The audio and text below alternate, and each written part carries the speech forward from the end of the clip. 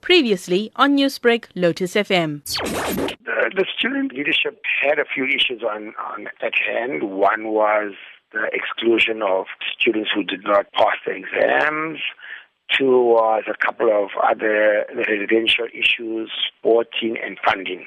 Those are the other three. We had an awesome negotiation or meeting with student representatives. That is the EMC, the Executive Management Committee of the university, at a meeting on Friday where they laid down their engagement points, and we addressed them on Sunday afternoon, and we had resolved, and therefore lectures had started today, resumed on Monday.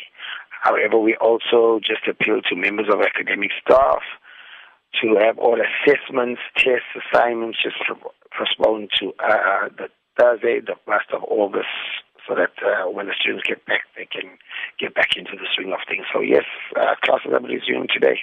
You did say there was a resolution between the management of UKZN and the students. What exactly are the details of that resolution?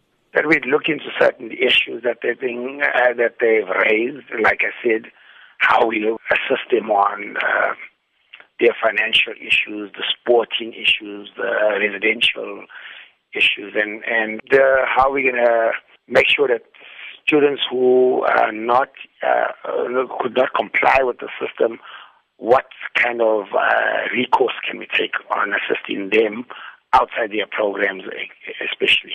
In terms of damages to property during the protest action, what can you say about that?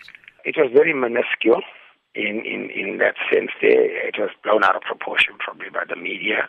However, the student leadership controlled it. There were a few students that took things upon themselves, and the student leadership came to the party and resolved that. And yes, this is why we have started. We had this amicable engagement.